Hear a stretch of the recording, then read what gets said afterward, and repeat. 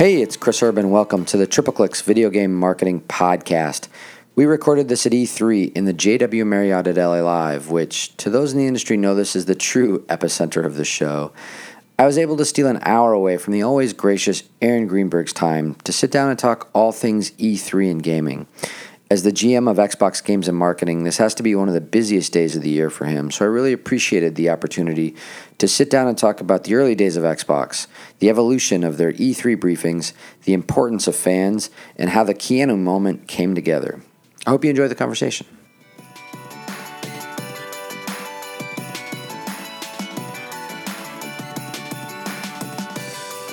This is the biggest guest we've ever gotten on the TripleClicks podcast.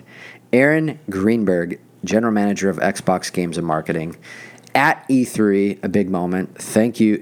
You are the most popular person here. Thank you for taking the time and coming up here. Oh, man, this is like a highlight for me. I don't think it's funny. I don't know how I'm possibly the biggest name because I have enjoyed all of your episodes and I'm enjoying the podcast. So it's just an honor to be able to take and part of building the world's one and now the greatest video game marketing podcast. I appreciate that. Joe's the movie star, and Nathan's got the number one listens on his podcast, so we just got to make sure that we bump him. I did, don't tell Joe, I don't know if he's listening, but I skipped Joe to listen to Nathan. I just want to be, I understand Joe's a big name and he's famous and all that, and I love he's got his own D&D brand and everything now, but, come on. He'll understand. Nathan Stewart is a video game legend. You and I should do a separate podcast on poker games, because I've heard a lot of the secret poker games back in the day. Nathan and I grew up in video games, and some of us are still growing up. Yeah, no, exactly. For people who are just listening and meeting you for the first time, which is a very small amount of people since you have a huge fan base, what are your day-to-day responsibilities at Xbox? Basically middle management at Microsoft.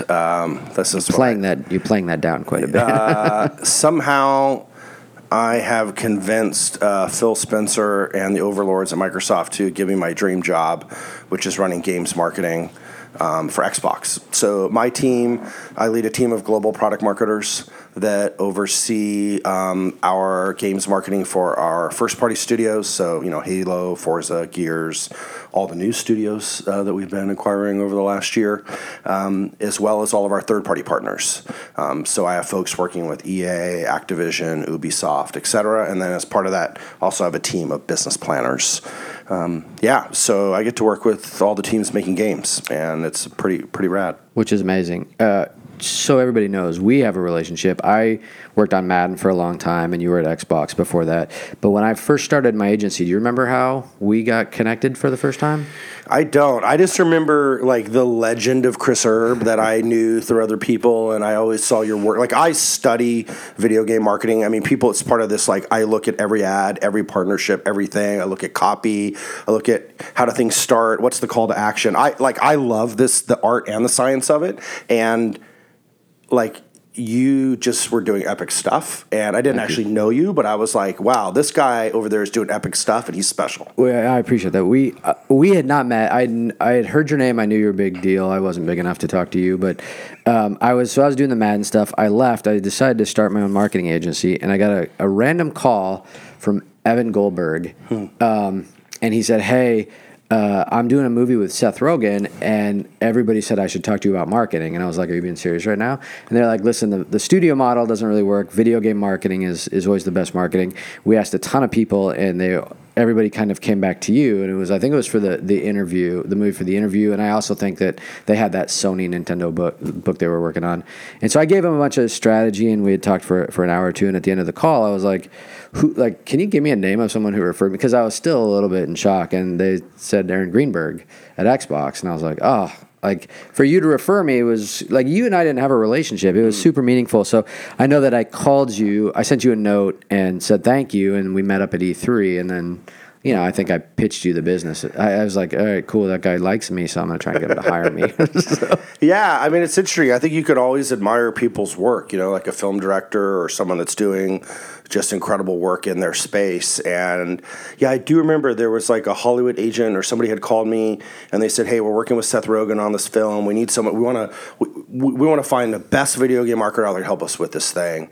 And I was like, you should call Chris Erb. That's awesome. And then I actually remember at E3 5 years ago. 5 years ago this week, I had convinced the team to give me my dream job, which is this. And you were the first person I met with because you had started TripleClicks. Like literally a week and a half ago. And we like sat earlier. outside the Marriott, JW Marriott, for people that come to E3 in the industry know that's the place.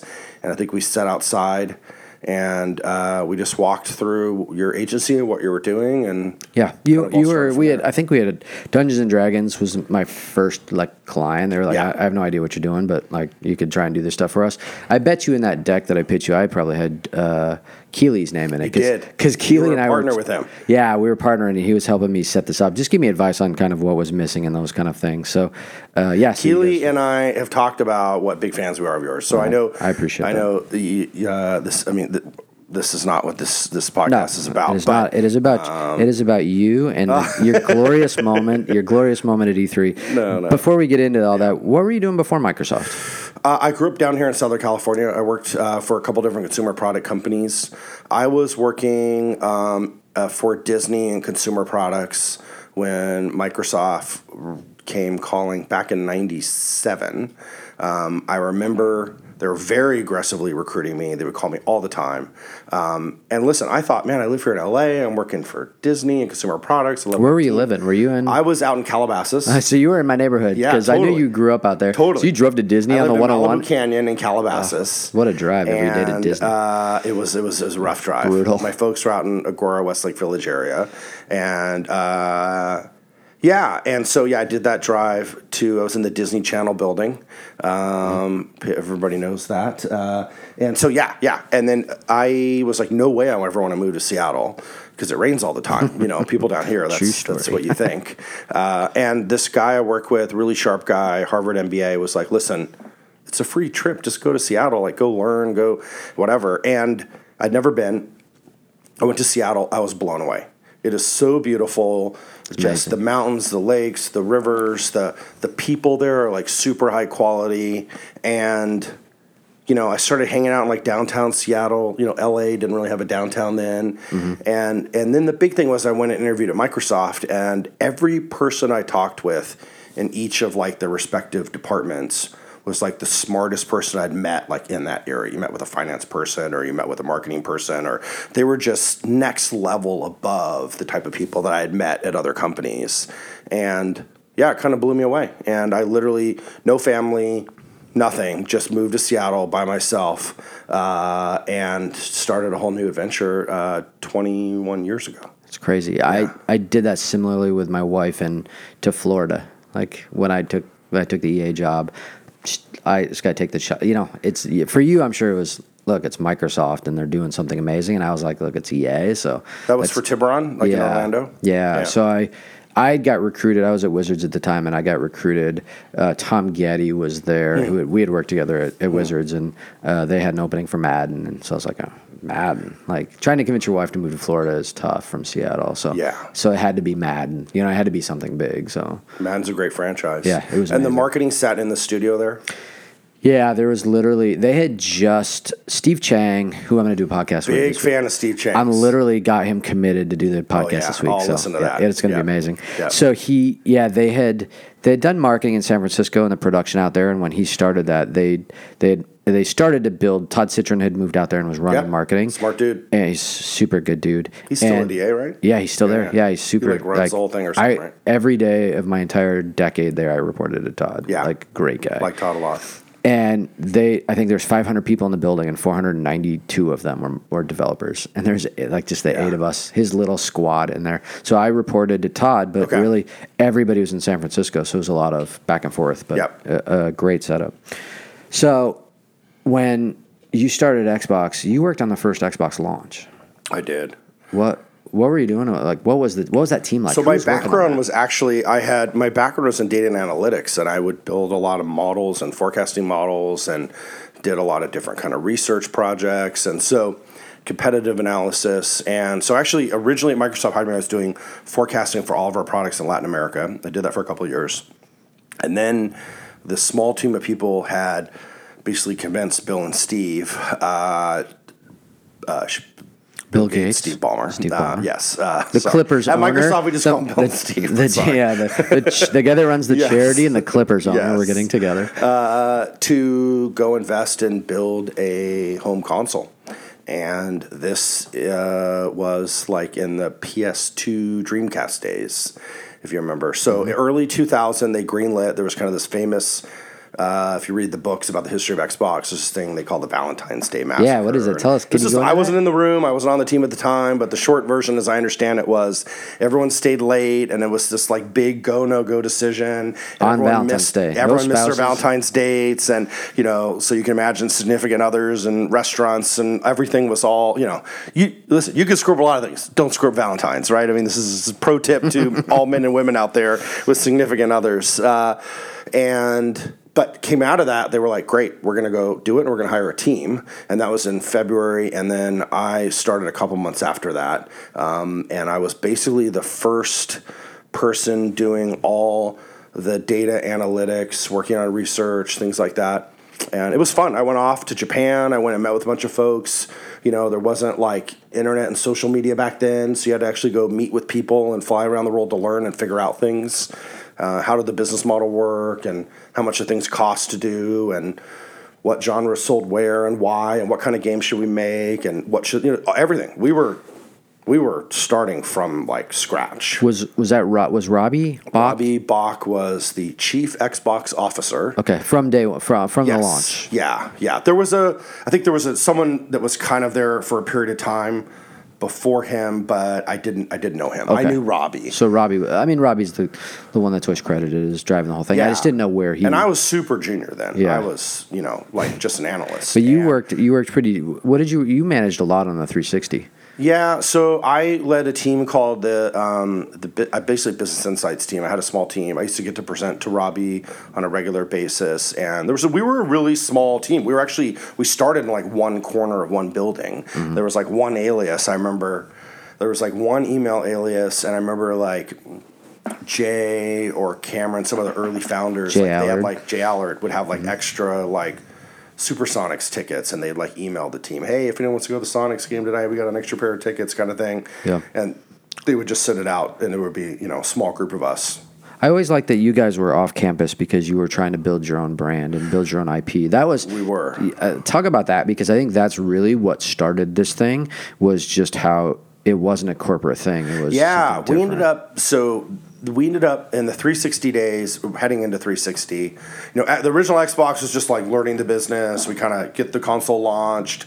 We really hit a home run with built Halo. the foundation around power. Halo was in many ways. Halo was a huge breakout hit. Yeah. But I remember buying it literally for that. Yeah, At the time, everybody I was did. working at Wizards. I wasn't in the gaming industry. Huge gaming fan. And in Microsoft, I'm in Seattle. I want the Seattle box. Yeah. But I was like, oh shit, this game is great. Like, I remember staying up many nights playing Halo. I did the forecasts basically for our model for how much we were going to sell of each of our games. And we did not predict Halo would be the number one selling game. Well, what would you have? Munch's Odyssey was supposed to be the best-selling game. You guys marketed and the heck out Halo of it. actually had kind of a mixed reception at E3 that year. But the team at Bungie landed the product. The controls were amazing. I mean, come on. It's perfect. Just one of the greatest video games of all time. And it blew up. It was the killer app. It was there at launch. And it was just fun wave to ride. So there was that. On the 360 Wait, one more. Yeah, You know what else I loved on that? Yeah. Perfect Dark Zero. Yes. The machine gun you could put up against the wall was like, for me, that was like, maybe it was just that gun, but I absolutely love that as well. Sorry, No. I couldn't let that slide. PDZ was Xbox 360. Oh, was that 360? Yes, that was 360. All right, my bad. Yeah, that's all right. Let's get to that, because I know I'm going to talk about that. It's a good segue. Yeah, it's a good game. 360. Yes. So we were at the end. We were basically kind of flying the pirate flag. We were we were way down at this almost like the end of this road. There were no other buildings there. There was like a cement factory right across the street from us. You always used to get dings in our windows in our car. So we were like a renegade team off. We built all our own stuff, everything, the OS, the Xbox Live, everything from scratch. Wow. And and so I got to work on 360, which was really fun. And talk about, the space was elevating as you guys were as the competition really came in for Sony and for Nintendo and everything, I think the space really started to elevate. We're sitting at E3 having this conversation. I remember you guys really elevating the stage performance, the briefing that we just had yesterday. Can you talk about how did that grow to the level it is? I think Spike TV was the first one that really. I know you were involved in that. Can you talk a little bit about that? Yeah, so I did eventually move out of running kind of the data and analytics and stuff and the research stuff into product marketing. So I did Xbox Live product marketing in the very, very early days, really helping us get the service launched and the kind of the foundation around that, Xbox Live Gold and those things. And then I moved into a role where kind of I oversaw a lot of our corporate communications and was leading all of our global events as well. And so for me, I had always looked at other forms of entertainment and the shows that they were producing. And I knew that gaming, at the time, gaming had just surpassed the movie industry. Yeah. But the production of the shows we were putting on didn't match the scale of our business. We were having opening weekends that were beating, Spider-Man and things like that at the time. And so worked with the team, and we really moved with the mindset of we wanted to build a show designed for TV, which at the time gave us the biggest scale. And so we were on Spike. We worked with Jeff and Kevin and the team at Spike back in the early days. And so we did, I think the first official E3 that I kind of led the planning on for that was 2009. We opened with the Beatles and we closed with Steven Spielberg, where he unveiled Project Natal. Yeah. And the Beatles rock band at the time? Beatles rock band. Yeah. What are your, that's exactly where the industry should go. So you were leading that was, because I think we laugh, I think the movie industry, they don't, CinemaCon in Vegas isn't a thing. I was just at the marketing show, and they should be streaming their marketing. Disney has spent 3 hours pitching other brands on what's coming in the next year and a half, and everyone's leaving hyped. I'm how are we not streaming this? I know you got to take out a couple things here and there, but this is so consumer friendly, exactly what you guys are doing. So I think what you've kind of led to is exactly where this space should be. If you had to think of, the Beatles and Spielberg, it's tough to top. What are your biggest moments that you've just over from the stage, which holy cow moments? We'll talk about Peter, but the Peter Moore and the tattoos. But I was there in the green room. It was fun. Moments? I feel so lucky. I've got to be in those back rooms, whiteboarding, writing scripts, helping strategize. What do we launch? When do we launch it? Muhammad Ali. Yeah, I was there for Muhammad Ali. Great. And the thing was, moments. Here's the thing: when I was 5 years old, I wrote a letter to Muhammad Ali, and he wrote me back. Did he really? He did, and I was in the green room with him, talking to him about it, and it was just so touching to be there with him when we announced Xbox Live, and Robbie and Don were on stage together. Yeah, that was the first. That was right before I got there. All the athletes came out. Yeah, so it's been fun. I would say, the thing to your point is that I always felt like we had invested so much in E3, and there was opportunity to drive more scale and to create a show that people would want to watch and be entertained by. And we learned. We made a lot of mistakes, but we tried to learn from those mistakes, and we would continue to grow our audience. And no matter who was doing something at E3, we were, for many years, and even continues to this day, reaching the largest audience. Yeah. And we invested in a premium show. And it used to be about getting to TV. We're the only ones that are on TV. That's why we went in Monday morning slot, because you can't really buy out, Monday evening prime time. But Monday morning, we broadcasted for the first time live ever in Times Square. With our whole briefing ran live in Times Square. First time we ever did that. That's awesome. And then now, it's all about streaming and being able to reach the largest possible audience that way. And so we are technically on TV, but really, now it's totally reversed. Yeah, Keeley talks about it. He doesn't want to be on TV. I can be on TV. Just put Twitch on TV, and I'm on TV. It's the platform. And what I think this leads to me, is you guys, of all the other platforms or partners out there, fans first, fan friendly, and I feel like it's not just a marketing gimmick. The followers and people see your Twitter and your Instagram accounts. I know that on Instagram you connect with almost every person that tags you if you can, right? It's hard for me on Twitter because it's so many people, but the volume. I can say that on Instagram, every single fan who messages me, I write them all back. So I mean, that's and that is a personal thing that I just do because I enjoy it. To me, they're like part of the extended family. I grew up in this industry. They're part of the family, and by the way, we love the same things. We love gaming. We love Xbox. And I learn about these people, where they're from, what they're into, and then when I see them at events, we have this like amazing connection. And I think, I'm a people person and I love people, but we have like so much in common, and to be able to have a network of people of that many that we can all stay connected in this way. I go to Germany and I go to Gamescom and I have a bunch of people there that I know and love, and we all hang out, and I go to lunch with some of our fans, and like I saw you the other night, and you had like we were literally, I was at the Mexican, you didn't see me, I was at the Mexican restaurant with a team, and I saw you outside. You got approached by like 20 people. Yes. I mean, that's amazing, but it is. But I know you actually love it. Here's the thing, like I know them and they know me. This isn't like someone comes up for an autograph or whatever. Yeah. Like we're coming up to tell stories and, hey, what did you see last night? Did you see that thing I posted? And did you play this? And I want to hear people's feedback, you know? And so it's awesome to be in an industry where you have fans that are so passionate about what you do. Yeah. And they care so much, and they will give you real-time feedback. And the power of that as a marketer, is just incredible. And I think about even 5 years ago, it's similar with the TV thing, but it was like 5 years ago, I was like, listen, we're spending all this money on E3. We fill our arena with people who sit on keyboards and just type. It's so painful. Like these games are like for our fans, and there's like no applause. Like people are just sitting there, and it's like dead. And it's like, why don't we let the fans in? Like, I bet you if we did this, just let me try this. Here's this idea. I'll go to the Microsoft store. I'll give out tickets. I'll give out a couple hundred tickets. We'll call this thing FanFest. No one has to spend any more money. We'll just save me some seats. That's it. Yeah. And then I just beg, borrowed, and stilled to put some swag bags together and things like that. And what happened was, so we're having dinner a couple nights before E3, and we see this post. People are sleeping out to come to a free event. Like, that's the power of gaming. Yeah. And so we started to go down and bring them pizza and food because our fans, they literally were sleeping and the sprinklers turned on. It was so horrible. The sprinklers turned on. Where is this? Is this in L.A.? This is in L.A., the Century City Microsoft store. That's right. I remember that. Yeah. And, but it was just this, like, because I see these fans and they're all like, I wish I could go. I wish I could be there. And it's like, well, why are they not here?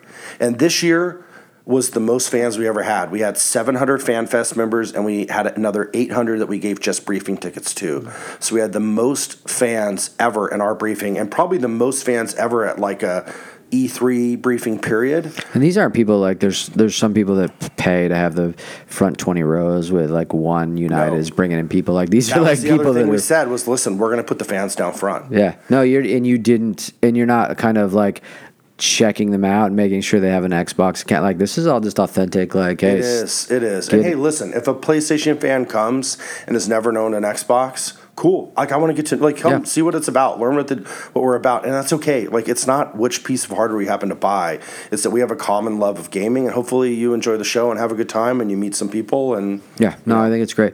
There's no one else is really doing that in the space, I think, and I'm going to have Munson on to talk about FanFest this week. Munson was there with me from the beginning. Now he runs it. It's like a big part of his job. Totally, and so I want to talk to him about that. The only person I remember that this engaged is someone that you and I both reported to, Peter Moore. Peter was always good. Peter was a legend that too. Give me a Peter. I'm gonna have Peter on. Like, he's too busy winning championships right now, but we've connected. I'm gonna have him on. But give me some good Peter Moore stories. So I worked for Peter when he ran marketing for Xbox, and he ended up running all of Xbox. I can say nothing but great things about Peter from beginning to end. He is a class act. I've always admired him. He was the person that would walk around the office. He would know every person's name. He'd know your family. He'd know where you went to school. You worked in the mailroom. You delivered packages. Peter knew you. He would stop to talk to you. Like, the world needs more people of that kind of quality like Peter Moore. His memory is unbelievable. Like, it is he remembers unbelievable. Everything.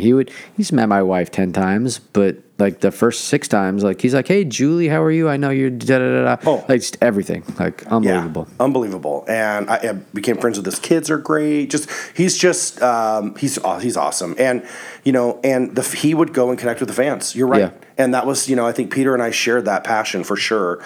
He was also a great consumer marketer and had that kind of consumer DNA, and really had that like obsession about customers and the players, and how are they going to think about things, and what are they going to want, and and so the tattoos. Well, how did the tattoo thing come? Where did that come from? I don't know how much of that story I could tell, but we had this whole thing about so I don't know on the Halo one if that was his idea or one of our other folks' idea, but I was in the room when we had got Grand Theft Auto and revealing Grand Theft Auto, and we had written that line. I think it was something like "Save the big guns for the big guns," and we had the exclusive DLC with GTA, and so we brought in the tattoo artist to do his other arm.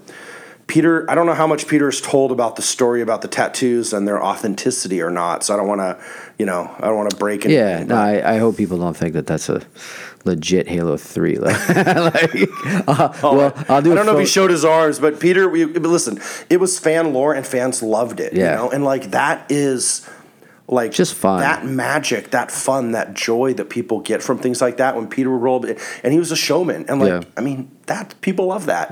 But it has to be true to your style. Like Phil has a different style, and we love 100%. Phil's spectacular. Like I absolutely love Phil. Like Peter, like getting a senior level person to do that and roll a sleeve up is one thing. Yeah. Like he debuted some games this year, and when Phil talks, I stop and listen. Like if you're talking about it, this is a serious thing. You know what I mean? Like, well, Phil's a developer. He grew up a developer. He's super connected to the developers. You sit in reviews with him on products, and he goes super deep. He really cares. He plays the games. He's super deep on it. No one at his Peter level was more of a marketer and more consumer minded. Super good marketer, but I don't think anybody at Phil's level is like cares more about the games and the quality of the games than that guy. Like it's unbelievable what he's been doing. So and it's really genuine, and he's really consistent and really grounded in what he believes in and why, and his principles, which I admire a lot. Yeah, and he's 1,000% on the fans first kind of thing, which is really important because I've seen Phil will equally. He will stand there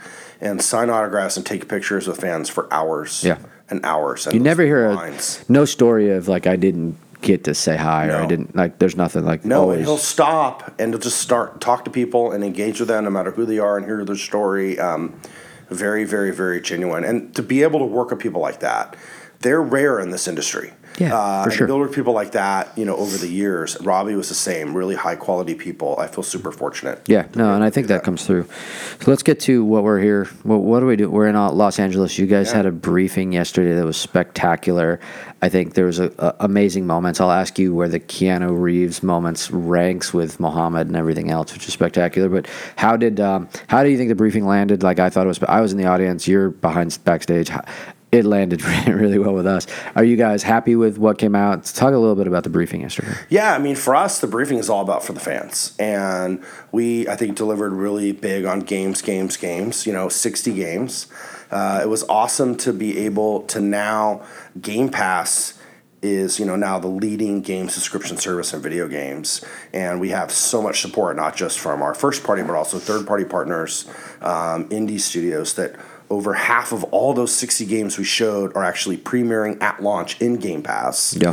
So that just shows the growth and maturity of that service. And that service is, stay on that service. You added PC, and then you rolled Xbox Live in, so now you've got Ultimate. It's pretty much all you need for this space. That's correct. I mean, that value is, and this isn't a marketing pitch for that, but like, I'm sitting there going like, holy cow, like I think it's a little bit of everything you need, and we've always joked about it, and I don't think I'm allowed to say the Netflix of gaming, but like it's better. Like it's everything. It's your service to get online. It's all the PC stuff. It's all your trials of everything you would ever want to play.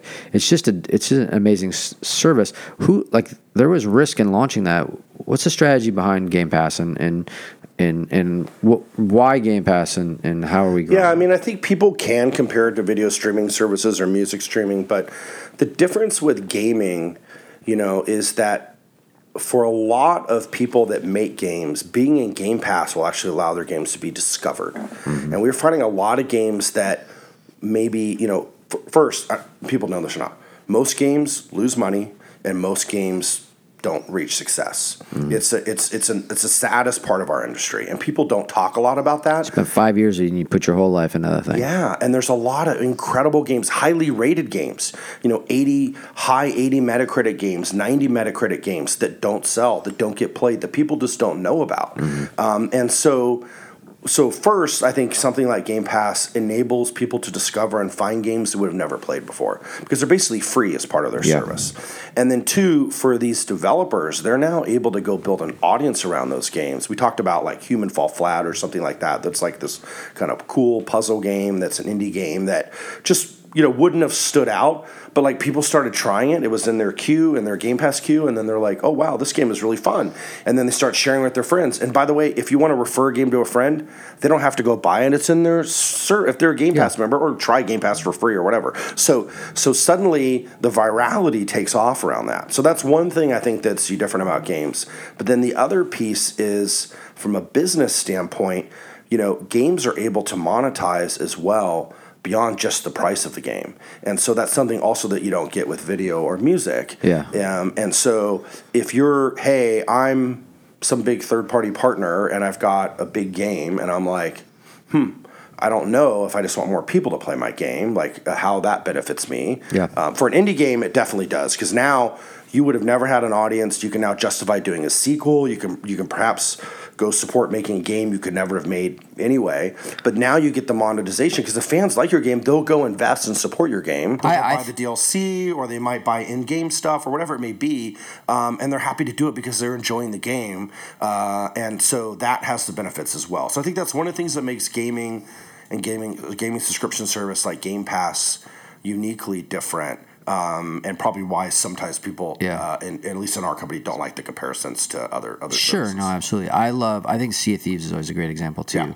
which was a spectacular game from Rare, and you just don't know how much people are going to give it a shot. It's Rare, so you're going to give it a shot, but not as broad. But when you drop that in Game Pass and everyone actually, oh my God, this thing is amazing, and it just kind of grows into crazy levels. We have over 8 million people that have played Sea of Thieves across console and PC. We're going to be at 10 million before long. That's crazy. And a reasonable part of that is because of Game Pass. And so that ability to try or get something as part of the service, it's changed. By the way, it's changed the industry. It's changed the way games are going to be made, how games are going to be discovered. It's changed how we market games, how we think about engagement.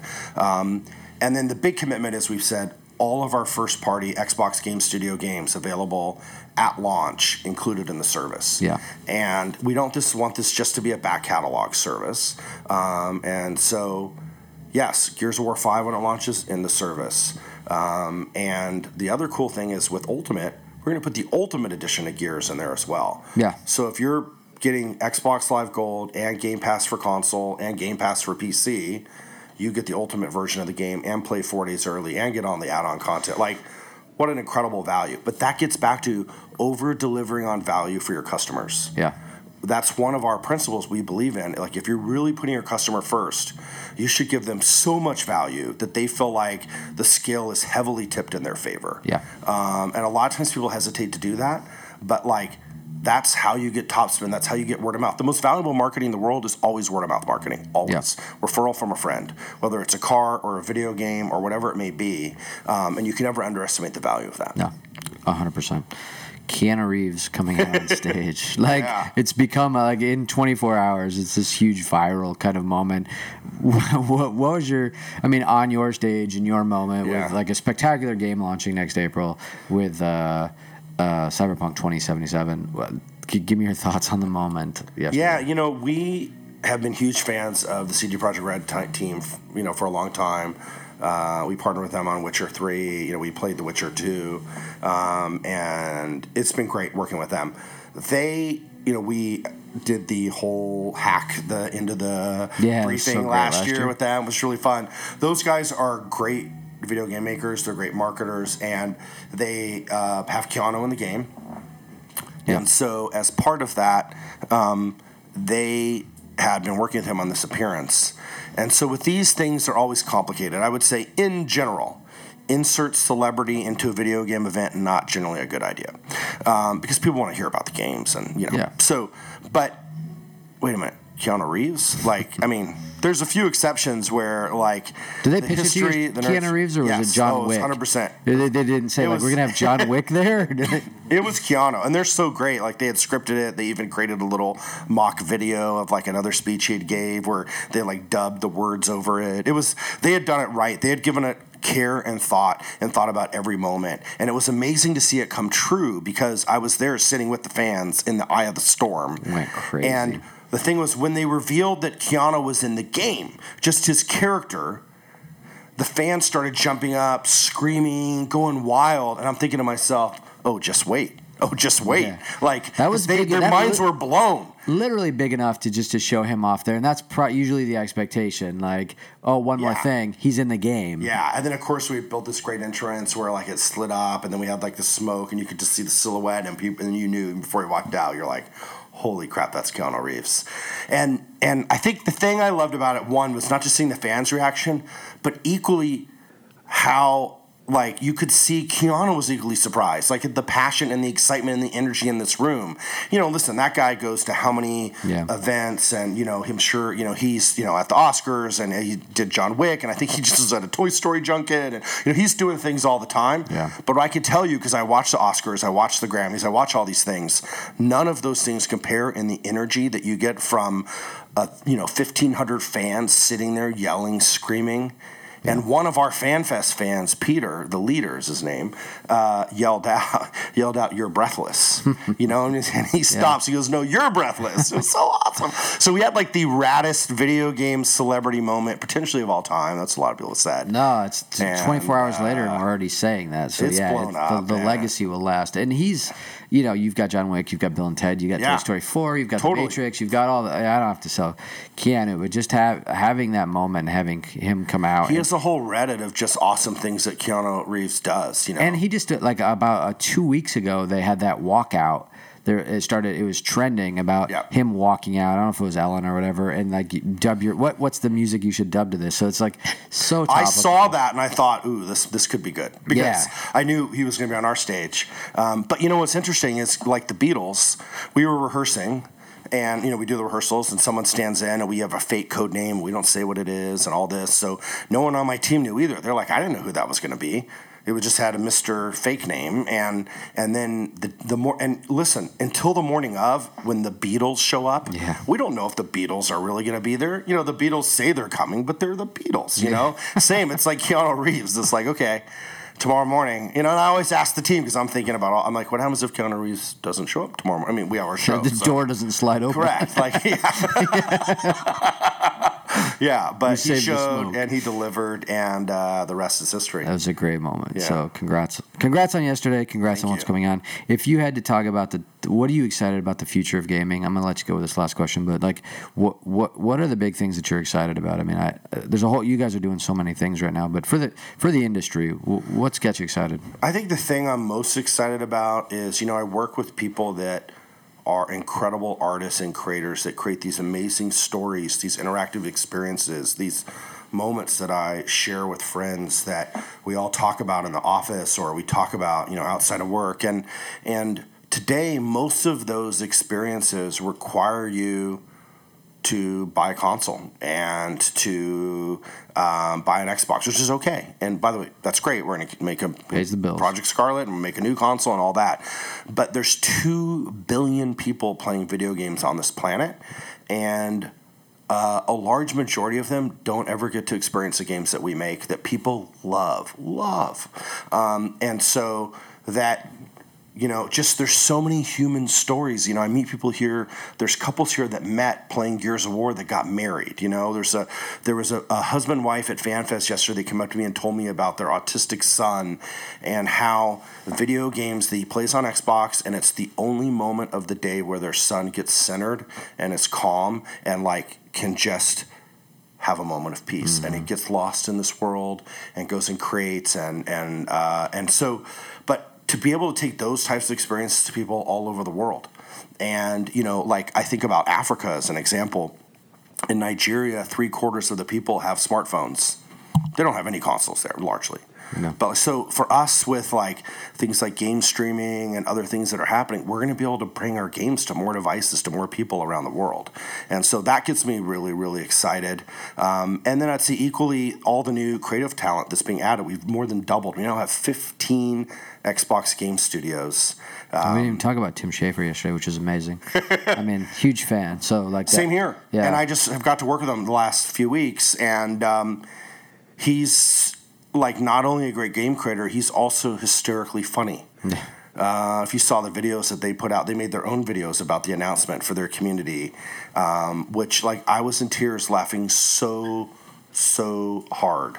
And so, yeah, it's just fun. Listen, we're so lucky to get to work in an industry that we love what we do and can work with talent like this. And for Tim to be able, you know, whether it's inXile or Obsidian or Ninja Theory or these teams that all make incredibly high quality games, really creative teams, we can help bring their games to a larger audience, whether it's through our marketing, through being able to provide them the support to go reach their creative visions with the games, or putting their games in things like Game Pass. Like those are all kind of strategic and business capabilities that we can unlock for them, so they don't have to fly around the world and pitch their games to people to try to get them to pay for their games, or crowd fund every game, and it's make or break depending on, you know, or they'd have to go make games they don't want to make just to pay the bills. So, you know, to me, that's really cool. So I think those are the two things I'm probably most excited about. Yeah. Awesome. Thank you for coming up here. I know literally your time is so valuable this week, so